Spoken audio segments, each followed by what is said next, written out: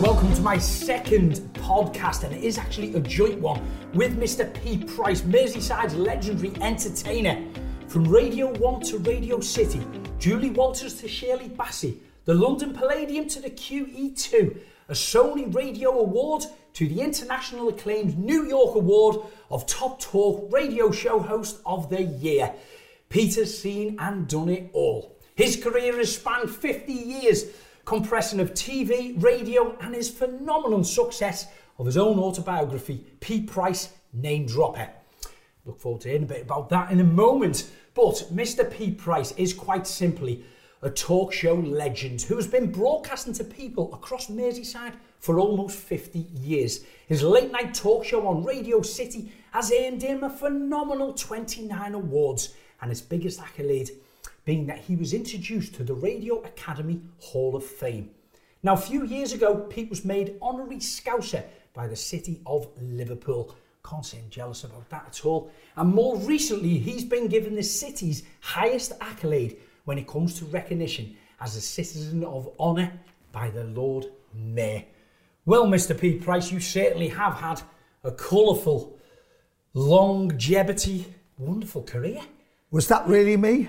Was that? Do you know, I was sitting here and I just cannot believe when people say that. By the way, 30 awards. I've just got a new one. Congratulations. The other day. So I'm chuffed. I can't believe that's me. And thank you for inviting me to your ridiculously big home where I've got lost. I've done about 200 steps just finding the toilet. It's crazy. It is a bit excessive, isn't it? This is a joint venture because you and I are going to put it out on your podcast and my podcast together. You're going to put the film out. I'm just going to put the audio out. Well, that was it. When we spoke a couple of weeks ago, didn't we, on social media, and you were looking for more people to come on your podcast, didn't you? And am I number 112? Not at all. I wanted you. I have a list of very... I've got 100... No, you've got 111 online at the moment, haven't you? Yeah. But I love interviewing people like you because, as you know, I've always been a fan, and you were very kind to me in the early days when you'd just come out of Big Brother and you came on the show, and I was so overwhelmed at interviewing you that you stayed for the 3 hours. I did, and do you know what? That interview really sticks in my mind because I don't know if you can recap a conversation that we had a few days, it was either a couple of days or weeks prior, and it kind of shocked me a little bit because I wasn't ready for it. You can imagine when I come out of Big Brother, you get kind of in this bubble, you're pulled from pillar to post, you're doing 1,000,001 interviews, morning, noon and night. I had an agent, you know, who looked after all that side of things. I had press officers, I had bodyguard, all these people chaperoning me around. So you just wake up in the morning, you have a bit of an itinerary, and I'd do this, that and the other. And when we first met and we started to work on the pantomime, I don't know if you can recall this conversation, it was in the rehearsals, you said to me something down the lines of that Radio City had supported me endless throughout my time in Big Brother. Which we did. I know that now. Yeah, I didn't know as much at the time, but I certainly know now and I respect it now. And I think it was you or your team in there requested an interview with me, and they wanted... Whoever it was spoke to was probably an agent of some sort, wanted a ridiculous amount of money. And the conversation you and I had was like, Craig, you know, I've interviewed everyone from the Beatles to this, that and the other. We supported you so much and we just thought you'd be straight into the studio doing an interview with us.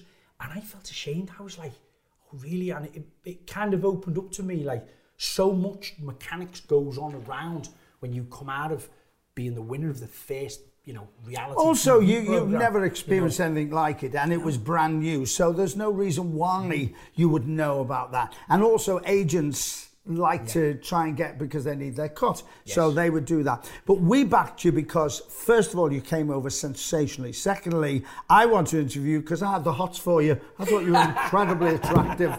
And he's married now with kids, so that's knackered that one up. You missed out.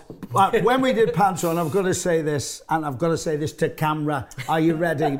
This man does not only sing out of tune, he actually raps out of tune.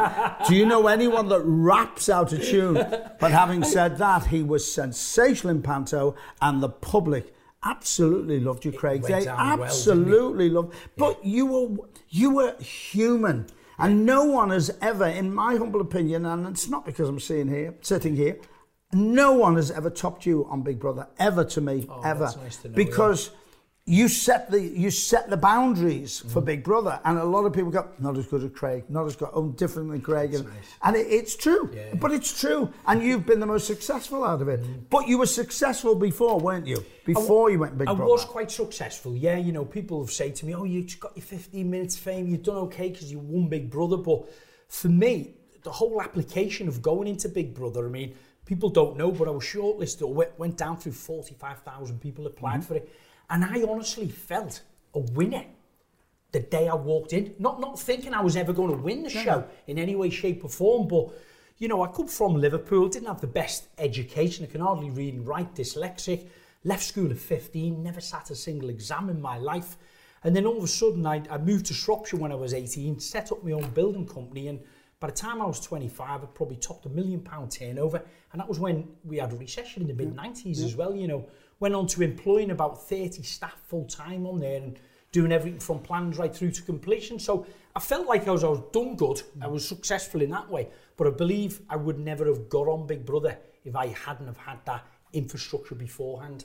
No, I think you're right. The one question I want to ask you about Big Brother, because I don't want to labour that, because everything's been said. I was offered Big Brother once and never went anywhere with it. That was going to be one of my questions I was going to ask you. Never went anywhere near it because, one, I picked my nose and I couldn't think of anything worse. It's terrible to pick my nose. It's a form of nerves. I don't know. But the question I want to ask you is, we did Panto together, so you're not ashamed of seeing yourself naked or whatever. But that to me would be the most difficult thing. The idea of toilets, the idea of passing wind, the idea of picking your nose, the idea of snoring, the idea of masturbation. Yeah, it's quite intrusive, isn't it? You know, we're all human, we all do all that sort of thing. But when I went into the house, you know, I sat with the producers and directors and they said, you know, we'll have 29 cameras on you, I think, and many others. 29? 29 fixed cameras that are going to be visible. 29? 29 fixed cameras around the place, and also about another 10 more roaming behind the mirrors, the one-way mirrors. And they explained, you know, because we had to sign into this contract that when you go to the toilet, there will be a camera over the top of your head. So I questioned, I said, is that really necessary? Why would anyone want to see me using the toilet? Because I find it a bit... It's distasteful. What type of program is this? Because remember, no one's seen Big Brother at this point. So I was quite cautious. And they assured me, they said, it's for your own safety. The type of pressure you're going to be in that environment, if someone got upset or maybe tried to hurt themselves, and we don't want a room or an area that they can go in and harm themselves. So they said, I assure you that none of that content of you using the toilet is going to be shown unless you're in there having a little kiss with somebody. Then that's part of the program, you know, but not actually using the toilet on a daily basis. So I said, I trust you're not going to... That's interesting you say that, because the people on the other side have got to watch that, because they've got to go through it. I mean, the idea of somebody watching me wiping my bottom appalls me beyond belief. Yeah, I wouldn't be nice for anyone. You know what was really strange for me? After coming out to Big Brother, it was about 4 or 5 days later, we had a big rap party. And I went and, you know, when Big Brother first started, they only had 35 staff on. By the time the 9 weeks it finished, they had over 240 staff. So the party was quite big. I had people coming up to me saying, hi Craig, I'm on camera 17. I do a 4-hour shift when you're asleep, that close to your face on a camera. And I would just kind of look and think, I don't even know what to say to you, you know. And then someone else would come up and say, Craig, you had 1,328 cups of tea in your house. Everything was clocked and monitored. That what you don't even think that is being monitored and calculated up is happening behind the scenes. I've got to say thank you to you for Big Brother, and I've got to thank Big Brother, because doing a late night phone in 5 nights a week, 4 hours a night, I thought I'd died and gone to heaven because everybody wanted to talk about it. Yeah. It was the most amazing story and the build up to it and everything. The first one, they'll never top the first one. They'll never, whatever they do, even with the celebrities, whatever, they'll never top the first one. It was a piece of history, and it was great for me because, like Brookside, for instance, when Brookside came, I thought I'd died and gone to heaven, because all the stories, and the one story people say, what was Brookside like for you? Max Farnham, when they had the Down syndrome child, he didn't accept it. The wife did accept it, and it was that, and people related. the same as Big Brother. Yeah. And there was so much conversation. It was fascinating. But I promise you, you were never disliked. You were loved all the way through it. You're warmed, and you're still like that. You do a lot of charity work. We meet at a lot of charities. So your warmth still comes over. And that's why you're still where you are and as successful as you are, which is all congratulations to you. Yeah, that's very nice to know that. It was in, that interview, just going back to what we mentioned earlier, I remember doing hundreds of interviews, morning, noon and night, right round the country, etc. And then when you asked me to come into the studio, and I said earlier I was a little bit embarrassed because I didn't realise that you were trying to get me there sooner.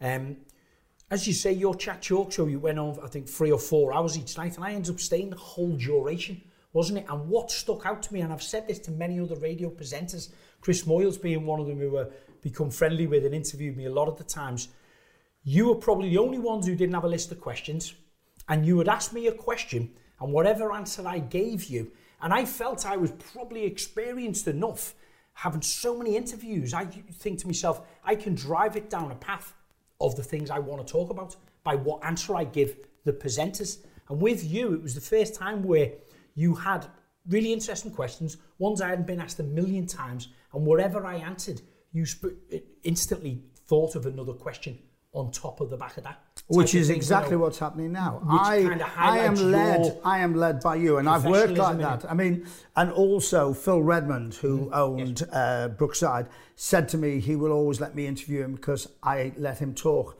People don't want to hear me. They want to hear the guest. And I love it. I've only had 2 interviews ever that have been really bad, and they were just awful. Who were they? One was the Samaritans. There was a lady, we were trying to help the Samaritans. People don't realise it's an organisation that needs all the help in the world financially, but it's always there for people. And this woman came in and she said to me, and she was horrible, she didn't stay very long in the job. She went to me, before we start, we can't talk about anybody on the show about what happens. I said, well, I realise that, but we can generalise. No, we can't. And also, I don't talk about my private life, so don't ask any questions of me. And I went, would you like to interview me? Because you just completely shut that interview down. I was really cross about that. Yeah. Really cross. And then once when I was live doing an afternoon show, they brought the guests were coming in every 20 minutes, and this woman sat in front of me, and I had no notes at all, and I hadn't a clue what her name was or what she was selling. So I had to interview live with 500,000 listeners, and I bluffed and talked and eventually got her name, and then she went, tablets. Well, you see, the tablets that we're talking about, and it took me 20 minutes to get to the tablets.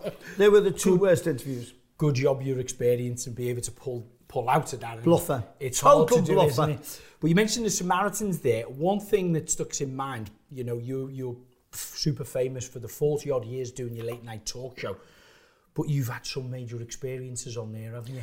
One with a 12-year-old boy who... The two main ones were... Life, wasn't he? The 2 main ones was when I broke the story about James Bulger. Yes. And his grandma rang me, Helen, and that's Ralph's mother. And I still get upset over this all these years later. She came on the show and she said he'd gone missing. Nobody knew what was going on. And she said, I don't think I'm ever going to see that angel again. That message went round the world. And then when the story unfolded, and what the public didn't know was we in the newsroom knew what had happened to him, which was horrific, unbelievable torture. And we had to keep that to ourselves because we didn't want people to know. And this is a long story, very short. I became the voice for Liverpool of every world newscast from Australia to America, CBN, and it's unbelievable. And I hadn't had the training for something like this in any shape or form. But I had the passion because what I kept saying was, it isn't Liverpool, this could happen anywhere. And of course the story unfolded. And a long story short, I became friends with Denise. I went on the march to keep Venables and Thompson in prison.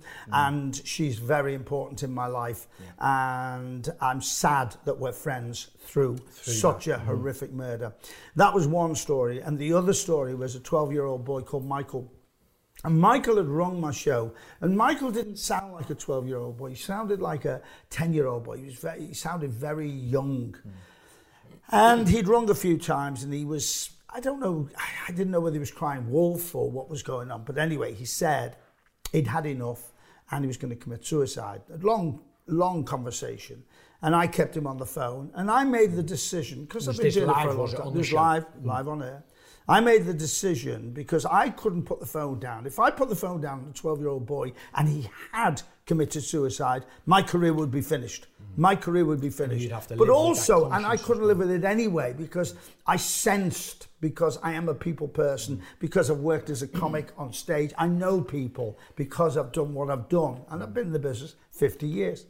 So I said to him, if I come and see you, would you not kill yourself? And he said, you wouldn't come and see me. I said, I'll walk out of the show. And what I did, and what he didn't know, was that I set the police up because it was near Everton. He was going to hang himself from a tree.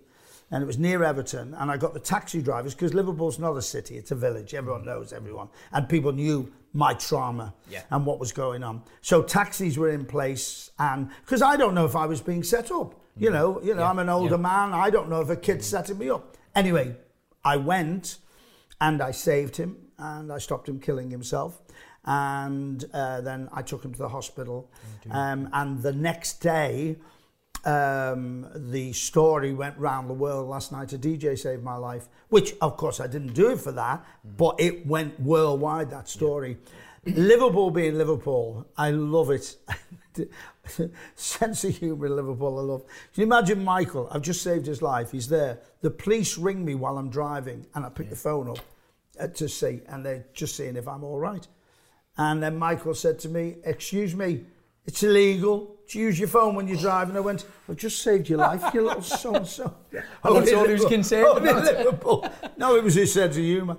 So those were the two stories, two of many. Many. We had another guy who was actually on the phone on a three-way conversation, and he died on air. And when you listen back to the tape, you hear him die. And the police wouldn't go and check it out. And I went again. Did you? We kicked a taxi driver knew where he lived, knew who he was, kicked the door down, and he was dead with the phone in his hand in his house. It was unbelievable. So there's so many, many stories about that. Let me ask you a question, because you just asked me a very powerful one. How do you cope with that? Because that's a lot of pressure put on you, not just about the individual and that circumstances. I haven't coped because the aftermath of that, when you go home and you're sitting in on your own, and you're trying to process that. I haven't coped. I mean, I have never had counselling in my life. I mean, I'm a patron of Clare House. Yes. The girls that work in Clare House and the boys get counselling. When you're in Samaritans, you get counselled after 5 hours. Yes. I've never had counselling in my life. I have been a priest in a confessional box 5 nights a week for over 40 years, and it's been horrendous. Have you ever wanted to go down the radio? Not so much the radio route, no. I've kind of enjoyed my time on the radio. I thought, I always used to think to myself, when I get booked in and do various things, I always used to think TV was a little bit harder, not trying to dish it in any way, because I used to think, because you've got the cameras looking at you, it adds that little bit of extra pressure. So when I finished doing a TV, let's say a series, and I was going on radio stations to promote it, I felt a bit more relaxed then, so I could have a bit more fun and a laugh on it. So not necessarily saying it was easier, but I've never had the opportunity to ask to work on radio in any way.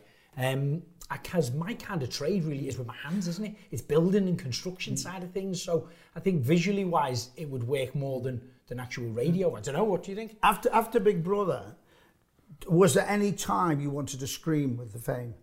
Yes, absolutely. I tell you what I experienced, and I don't really talk about this is very often at all, because I'm not a lonely person, but I felt loneliness. Because what was strange was, before I went in the house, I run a busy building company. I had lots of good friends up here in Liverpool and in Shropshire, and a busy social life. So I was never lonely. I was never on my own. I went into the Big Brother house. I came out, and the whole country knew my name. And it was a weird feeling of everybody knowing you.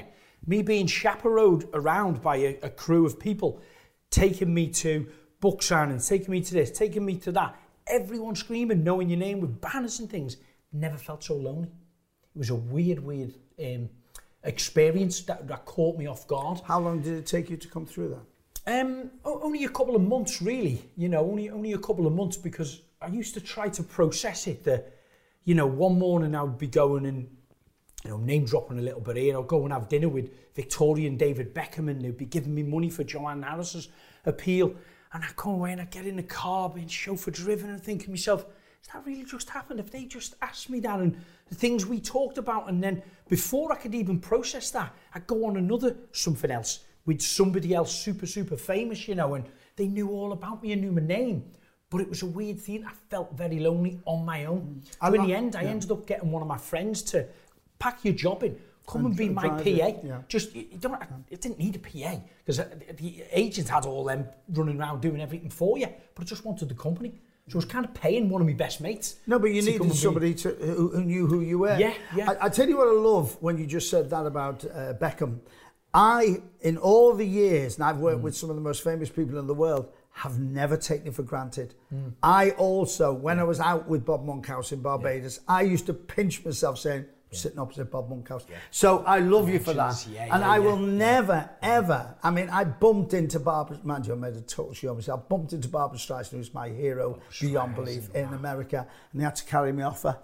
I just didn't know. I went like a raving banshee. They went, come away. Doesn't come much bigger though, does it? It does not come much bigger. The point I want to make is I love the way you just threw that away about Beckham. Yeah. It's not a name dropper. You are in the position, and you have been in that position to do that. When it comes to write my autobiography, and I want to pick up on yours as well in a moment, but I was writing about some of the weird and wonderful things that had happened to me, and you had support from the publishers, etc. And they were stopping me saying, Craig, you can't say that. You'll get sued. And I was a bit like, no, that happened. They generally said that. And one of the things, and I'll say it now because we got Victoria Beckham's team signed it off for us, you know. And Victoria, may have had a few drinks or whatever on the night, she's sitting there with mum, his sister and David, and she said to me, Craig, if I wasn't married to David, the last night of Big Brother, I would have proposed to you. And I was like, well, that's kind of quite flattering, isn't it? You know, I didn't really fancy her or anything, but it was still flattering. It was, a Spice Girls sort of thing. So I mentioned that in my biography, and they were like, Craig, you can't put that, that'll cause loads. And I was like, no, seriously, it happened. And they were like, well, if you insist, we've got to get it signed off. And sure enough, they sent it to her, and she was like, yeah, I remember that night. So we had some nice photographs, we used them and things, you know, in our biography. But I know you mentioned a moment ago about you've never had any psychiatrist or anything like that, you know, kind of help you in any way of some of the trauma and things you've gone through. Me neither, except we were assigned with, they had a psychoanalyzer who spoke to the people before they went in Big Brother. So when we shortlisted down for 45,000, when we got down to maybe the last 30 or 40, then it was getting real intense then in the interviews, you know, screen checks, police checks, psychiatric screening, medical checks. And this gentleman, Brett Carr, was the psychoanalyzer who watches over the programme, seeing if you're all okay, who interviewed me for hours beforehand. So when I came out of Big Brother, they said, we've got to assign him. He's got to speak to you once a week to see if you're taking it well, you know. And I found I didn't need anyone to talk to. I felt that loneliness, but, you know, I could phone my friends and have a chat about it, and it did go off a month, 6 weeks later. But he wanted to talk to me week in, week out. And all I found from him was he was kind of draw out the past in you, you know, what happened in your childhood. I lost my dad at a young age. That's obviously traumatic. And he was kind of making me down in a way. So in the end, I think I probably had about 7 or 8 let's say hours or sessions with him, would you call it, over a couple of months period. And in the end, I was having the time of my life with what was going on. And I'd be thinking, oh, I'm dreading going to see him now. He's going to bring me down and kind of... I'll tell you why that happened. It happened for a reason. But unfortunately, fortunately, you're a very clever, shrewd man who had a business before. So you know what you were doing. Now, when you think of Big Brother, and you now look at reality TV shows, there are so many screwed up people because they're picked up and spat out. And they don't get the help. Used and They get a abused, little bit of help. You were from the early days. I think it's disgraceful what goes on now. And they are so up their own backsides. They've had 1 hour on television and they think they're stars. And unfortunately, telly is watered down. What they don't understand is when you were on Big Brother, that was the world talking about it. Now all the TVs have watered down to what you have. So you were, very clever in that. So that's why they had to look after you. Do you miss the fame? You've got fame now, but do you miss that intense fame? No, not at all. That when it first come out was quite terrifying, quite intimidating to a degree. Yes, we had some great times and fun, but it got overpowering. It got quite exhausting. One, because you know yourself, Peter, people, if you're a chattable person, easy approach like you and I are, people can drain your energy if you're not careful. And I was busy doing my building side of things, doing my property side of things, trying to maintain and build a media career, racing around the country, staying in hundreds of hotels, doing makeover shows. So I was exhausted. And you would drive, changing hotel every night. You would drive to service stations 4 hours. That way you get stopped. More and more people around you, and it was nice, it was flattering. But after 6 months, after 12 months, it became exhausting. And what I found was if I didn't cut the conversation, they wouldn't. They would just take. Am I right in assuming that it was 2001, was it? 2000, first one. 2000, right. Am I right in assuming that social media wasn't that big? Not, could you imagine? So it wasn't 22 years ago? No, it wasn't there at all. I think so YouTube could you imagine? Been... Could you imagine now what if it was the first ever Big Brother? Oh, if you were destroyed then because of that, could you imagine now? That's right, and if you put things into perspective, I started social media now quite late, so we've got tens of thousands of followers, not millions of followers like you do when you're on the Love Island, them type of things they come out with. But on that last night of Big Brother, this got me in the Guinness Book of World Records. I got 3.7 million phone call votes on the last night of Big Brother, and it cost everyone 25 pence to vote. I had dinner with Cherie Booth opened my construction academy, and she said to me, you had more votes throughout the duration of Big Brother than the last general election. Bearing in mind, Tony Blair was in power at that point, her husband. And she said you had more votes. So if you kind of think that last night of Big Brother, if someone picked up the phone and dialed and spent 25 pence wanting me to win a particular programme, they would have followed me on Facebook, Instagram, Twitter, and all the usual things, but none of them were there at all. In the early days, before you went in Big Brother, when you were ready to go, did you have any idea it was going to be this big? Absolutely not. Hand on heart. And what I can honestly say, Peter, as well, is I never ever wanted the fame or to work on TV. Don't get me wrong, I've worked hard at it to maintain it. So you didn't want the fame? I did not want the fame So why at all. did you go in? I was going in the right direction with my building company and I was enjoying what I was doing. I still love doing building now. But I was helping a young lady, Joanne Harris. She was the Down syndrome girl from Shropshire. So you went on for the money? I went on for the money to help her, yet we'd been trying to take her to America for a heart and lung transplant. They wouldn't operate in the UK here on the NHS, sadly. And we needed £250,000, and we did all the usual stunts trying to save the money, and we were getting nowhere. As the months went by, we were saving a few thousand here and there. Price of the operation was going up. So I thought, I've got to do something dramatic. And then I seen a documentary in Holland about Big Brother, and it was saying that this programme could be coming to England, and if it's successful, it'll go worldwide, and they'll be looking for 10 candidates who will live together, have no connections, and will be put in a purposely built house. So I thought, I could do that. That's easy. I generally thought, that is easy. I was wrong, obviously.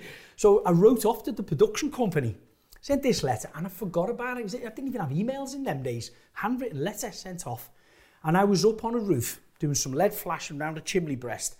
And phones were this big, at that point. As you do, yeah.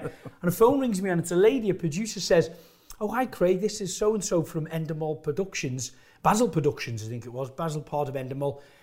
Blah, blah, Big Brother. And I was like, what? I don't know what. And I generally didn't know what she was talking about. I forgot it was 6 months prior. Yeah. And she said, you sent a letter in saying, consider me as an applicant in the show. And we know, yeah, I did. Yeah, okay. So it kind of went on from there, really. But going back to when I finally was the build up to going in the programme, I generally thought, if I get on, I probably won't win. But if I get a little bit of publicity and get a bit more money for Joanne, that might create a bit of a snowball. So that was the logic behind it. And I generally thought, if I go in the show, whether I come out after 2 weeks or 9 weeks, be straight back on the building site Monday morning, and hopefully a newspaper or a magazine will want to talk to me. Short as that. Little did I know, I would be on, and one thing that haunts me, stuck in my mind, talking about Brett Carr, that psychoanalyzer. When I come out of the Big Brother house, at my nurse, Stephen Maddock, was one of the ones who came to the hotel room with me. Brett Carr said to me, sat me down, and it was mayhem. Took out of the house, couldn't get to see me family and friends. It was just explosion, terrifying. Bodyguards whooped me into there, police escort, taken away. I felt like I was being kidnapped. No one around me. Plus you'd live with those people. Yeah. Plus you'd live with those people, and they've been taken off you. Yeah. And all of a sudden I raced away, took to this big hotel, all these people there. And Brett Carr's words were to me. He said, Craig, you will be on the front page of every national newspaper tomorrow. You'll be on every radio bulletin. You'll be on every television news. You'll be the most talked about person in Britain. I get goose pimples on my arms, because how do you take that? Yeah. You know, someone who didn't want to be famous, went on a show. I sat on the couch every night in Big Brother thinking, how on earth can you make a TV show out of this? This is a load of crap. I generally thought it's nonsense. Little, did I know about production in them days? How long did it take you to forget the cameras? Or did you never forget the cameras? No, I've seen other people being interviewed and they've said, oh, you just forget about the cameras. They've got a bit pissed up and they've done something stupid. Well, a lot of them have done something stupid in there. I'm sorry, you don't forget about the cameras. You can visually see them. You can hear them. There's cameramen behind a big one-way mirror. They're coughing, they're spluttering, they're pulling cables, they're, dropping stuff. It's there. You don't forget that they're there. I want to ask you, you mentioned earlier about you were asked to go on Big Brother and you wouldn't do it. Yeah. Would you have done it in the early days? No. Not in the very first show? No, seriously. It's the one show I could... Nothing like that I could do. Okay. I think I'd be claustrophobic in the room. No, I genuinely... Because people say, you wouldn't turn it down. I did, They asked me... well, no, they didn't ask me. I was lying then. They hinted at me going in the jungle. Oh, right. No way on this earth would you get me in a jungle with snakes, and I had the most dreadful experience in Belize, in Central America for the army, and that put me off. I can't even watch the jungle. Can't watch it. No, it's put you off. So what happens in Belize? I've worked for the army for many years. Is that BFBS? Say again? BFBS, British Forces Broadcasting Yes. Services? Sorry. I forgot what it's called. The entertainment side, as a comic, not for... So as a comic. So I'd go out with shows. I went to the Falklands just after the war, which is another story. Well, not just after the war, but yeah. But you know what it's like, sensational. I'll never forget that. But Belize, a long story, very short, which is what I say all the time, by the way, long story, very short. Picture this. So I'm with 3 girls, dancing girls.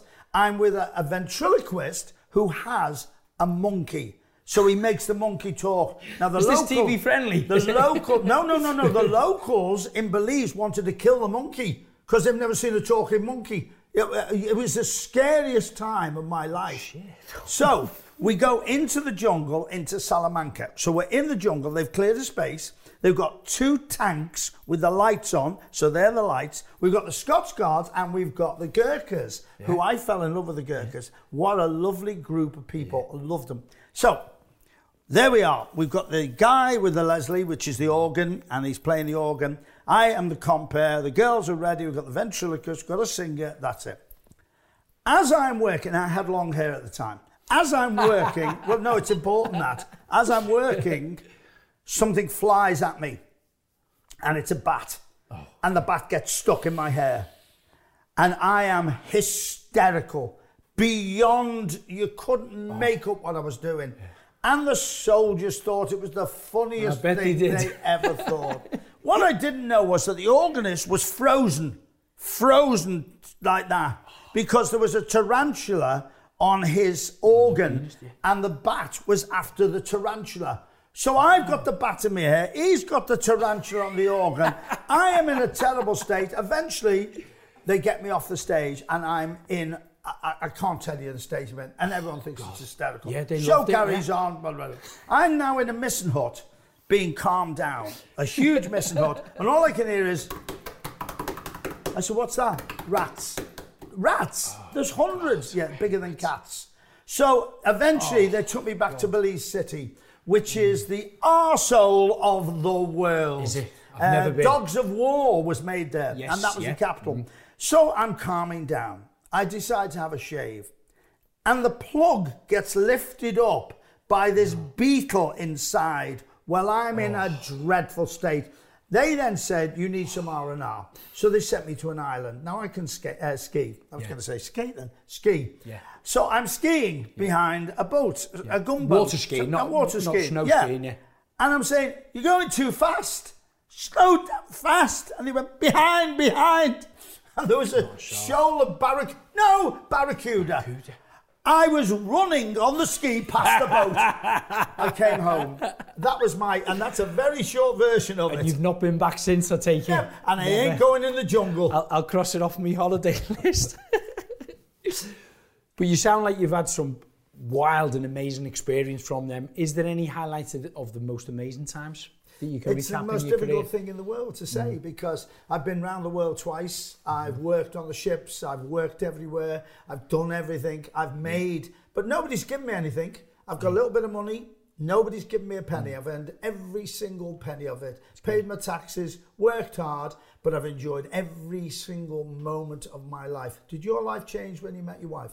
Yes, it did, yeah. Yeah, it was kind of quite contentment, I think, in my life.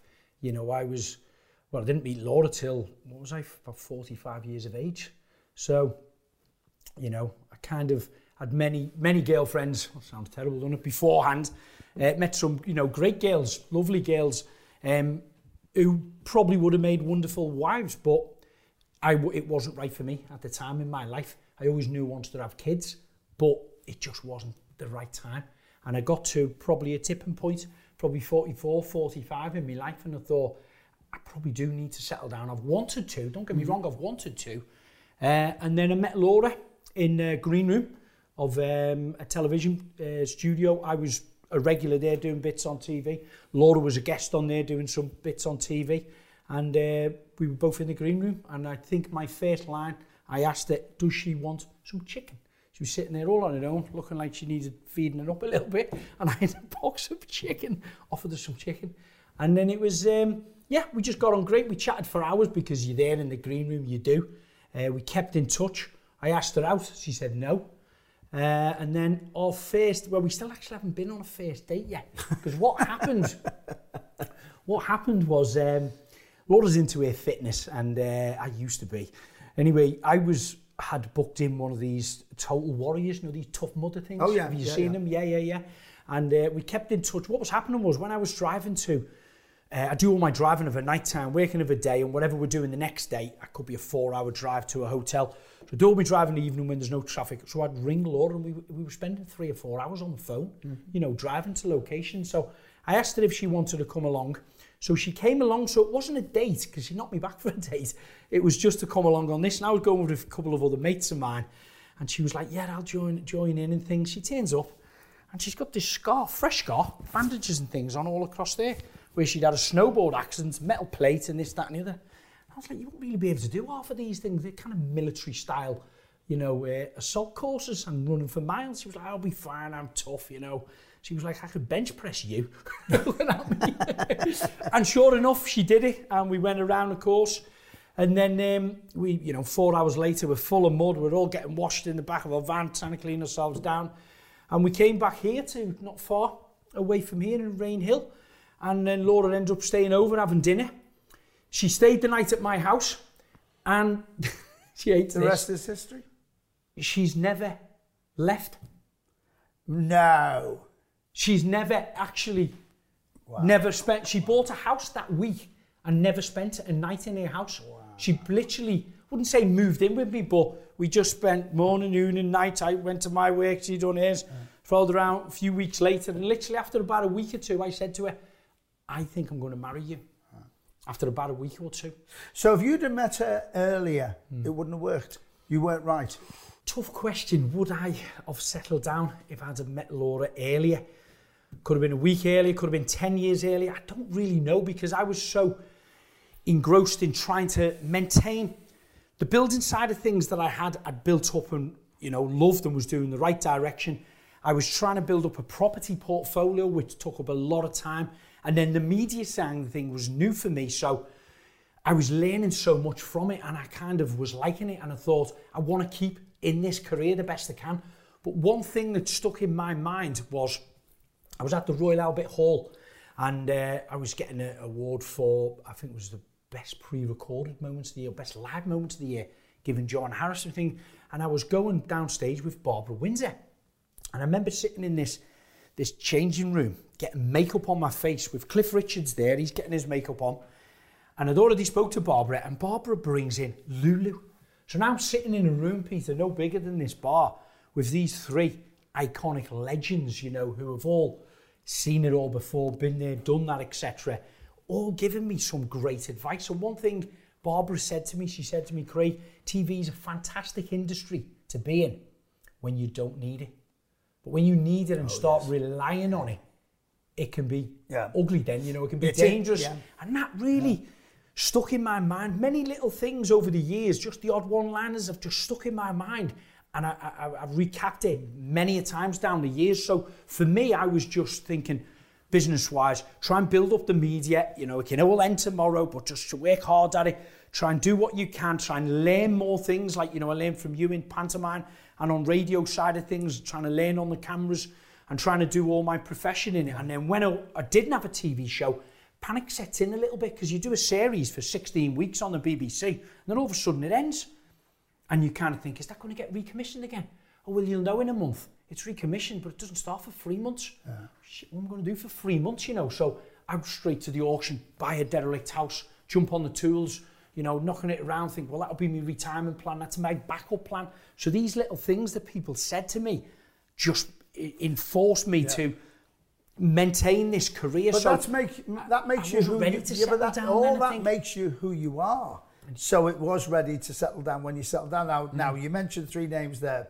Barbara. Yeah. I met her at the Royal Court and fell in love with her straight away. And she was starring at the Royal Court in Panto. We became great mates, and I'm great mates with Scott and everything. Cliff Richard. Yes. You said Cliff Richards. Oh, when Cliff I Richard, first interviewed him, put me in my place. My name is Richard, not Richards. So every time anyone says Richard, I always say Cliff if you're watching. I always think of that, which is great. But all those, and when she said about television, now at my stage in life, because I've never been a big television person. I had a TV series which was written called The Comedy Connection by Bob Monkhouse, and it was cancelled. And I could have, without being dramatic, I could have topped myself. I could have, because they cancelled it Christmas Eve, we had a year's work tied into it, and it was all cancelled. And I thought it was the end of the world. Now I'm older, the point I wanted to make, now I'm older, I'm getting Sky News, I'm doing GB News, I'm doing Jeremy Vine, and I don't need it now. No. And it's easier when you don't need it. And if they cancel it, you go, anyway, how are you? Yeah. It's that. Exactly. But in those days, that one TV series, our world fell apart. Yes. And people don't understand. Now, I always laugh at this. I've been on 6 This Is Your Lives. 6. Never been seen once. I've been on the cutting room floor. I've seen me finger once doing that, and that was it. But that's the cruelty of television. And as you just said, you get a series and you go, is it going to be recommissioned? And it might be a new boss that comes in and just doesn't like what you do. Forget the fact it's fantastic ratings. That's what makes me angry. So all those bits of advice and meeting Laura when you met Laura, it's all fitted in. Yeah, it's how everything's in line, doesn't it, in there? Yeah. So is it something you've always wanted to do, the TV, as opposed to radio? I wanted to do a lot more TV. You have, I wanted to do a lot more TV, but now looking back at my life, I'm delighted of the fame I had. I wouldn't want to be a world star. I really wouldn't want to be. I love it because I have a life. I have lots and lots of lovely friends. I am incredibly private with my life, although I've been open on radio 5 nights a week, 4 hours a night. there's a private side to me that I keep very private, and I'm precious about my friends, and I love my friends, and I love my home. Yeah. So I am delighted now looking back. I wouldn't have wanted to be that fame, the Cliff, those sort of... Plus, I haven't got that talent. I've been a bluffer for many years. One day somebody's going to find me out. If you haven't already... Talking of talent, you are multi-talented. I actually was quite surprised to find when I was doing some Googling on you yesterday. You've got a CD. And you sing quite well on it. Yeah, I've had a couple of... in fact, the older I get, the better my voice gets. I don't know why. Because I do these shows at the Royal Court, Pete Price Holds Court, which sell out every time. I believe so. And I really love them because it's old-fashioned cabaret. Yeah. Simple as that. So, yes, I had a CD out. I was in the church choir for years. I've always sang in my act. And in fact, I was the first ever singer at the M&S Arena, which is was the Echo Arena, yeah. And I sang You'll Never Walk Alone. So there we are. I bet you haven't. Well, you said that. I got really, really honoured. I was asked, and I don't know why I got asked, to host the 50th anniversary of the Beatles on there. Wow. And it was the arena had only been opened that year, I think. And full house, 10 or 12,000 people in there. And what they've done is they brought in a lot of Liverpool artists, all doing Beatles songs, etc. And Mike McCartney was there, of course, Paul's brother and various things, and Jerry Marsden. So the last song of it all was Jerry Marsden comes on sings He'll Never Walk Alone. And I'd met Jerry a few times, and he'd sung it. They brought on all the house lights, and I'm standing at the side of the stage, and he calls me on. So I went on, starts to sing with him. Then Ray Quinn come on, and it was a free-for-all then. Every member who'd been on and sung all come down and carried on singing. But so what a feeling it is to sing there. You'll Never Walk Alone with Jerry You'll Never Marsden. Walk Alone, yes. I miss Jerry so much. The first time, I was a fan, because I grew up with the Merseybeat Days, and Jerry was bigger than the Beatles. Make no mistake, he was Knocked bigger the than the Beatles off, Beatles. didn't he, number one? He was amazing. And the first time I ever worked with him was, it's not there anymore, the Cemetery Club in Barrow Furness. The Cemetery Club. What a name for a club. And I always remember... People are dying to get in there. He's doing gags now. He was short and I'm short, and there was a thing on the please duck going onto the stage because you had to go onto this low beam, and the both of us banged our heads, both of us. But I miss Jerry, and the last time I saw Jerry, and it upset me, I'm so thrilled I was there at Anfield when Take That brought him on, and Gary Barlow I've always loved, but he brought him down because Jerry was struggling on his pins. Brought him down, and Jerry stood at the side and went, "You're the star, get to the front." And and I've got the video on my phone, I watch it all the time. And what I miss most about Jerry is his wicked, very rude sense of humour. He was very rude to me. I've got some messages on me. I would never even pay him to Pauline, his wife. Love him, miss him so much. He is a lovely chap, isn't he? Yeah. I last seen him when he was looking quite frail. I think Steve Rotherham and Sandra renewed their wedding vows, and I got invited today. And Jeremy was struggling a little bit then. But a great man. Lovely man. Do you know what? This is ridiculous. We could talk all day. I know. I think we could talk all month. You're an interesting man, you see. There's so many people in there. I've forgotten what it's called now. What's it called? Big Brother, not Big Brother. The reality. Yeah. You're such a nice man, you see. There's so many boring people in reality TV that honestly can't talk. How am I looking? How's the camera? How's everything? You know. Well, let's talk. Forget the camera. We should do this again, you know. I think we should, because honestly, we could talk for weeks. I'll tell you what, let's finish. Your advice to people out there who want to go into the entertainment industry. One bit of advice. Yeah, people have stopped me in the street and said, I've applied for Big Brother, Craig, you know, what advice would you give me? And I always say to people, you need a backup plan, because I've seen thousands come on reality TV in the last 20 odd years, and pretty much thousands of them have had the 15 minutes of fame and then failed. And what they do is they struggle going back to their daytime job. You know, they really struggle adapting back into that when they've had a little taste of the limelight. So obviously pursue your dreams. I'd never deny anyone from trying to pursue their dreams if they want to work in the media industry. but just be aware it is very hard. It's cutthroat. There is a real deep, ugly, dark side to it. But if it's exactly what you want, have a backup plan and don't give up on the first hurdle. Keep working towards that. You might have to fall out on your backup plan for a couple of stepping stones, but eventually, if you're really hungry for it and you've got the, let's say, the talent, the X factor or something, because I think you need a little bit something about you now to stand out to actually get you to that end run. I've got a smile on my face because my mum said to me, have a backup plan. So I went into the catering industry and I went into hairdressing. There's 2 other stories, but I had a backup plan, and then I found out I could do a job without smelling your chips, and I never looked back. But I had a backup plan. Craig, you're a joy to talk to. My pleasure. Thank you very much for coming and joining us, Peter. It's been great. Thank you so much for joining us on our podcast. Why not subscribe? You know it's free. So join us and tell your friends. It's great going on walks and doing whatever you want to do and then putting Pete Price on. We've got a back catalogue of over 100 interviews. Join us. Subscribe. It's free.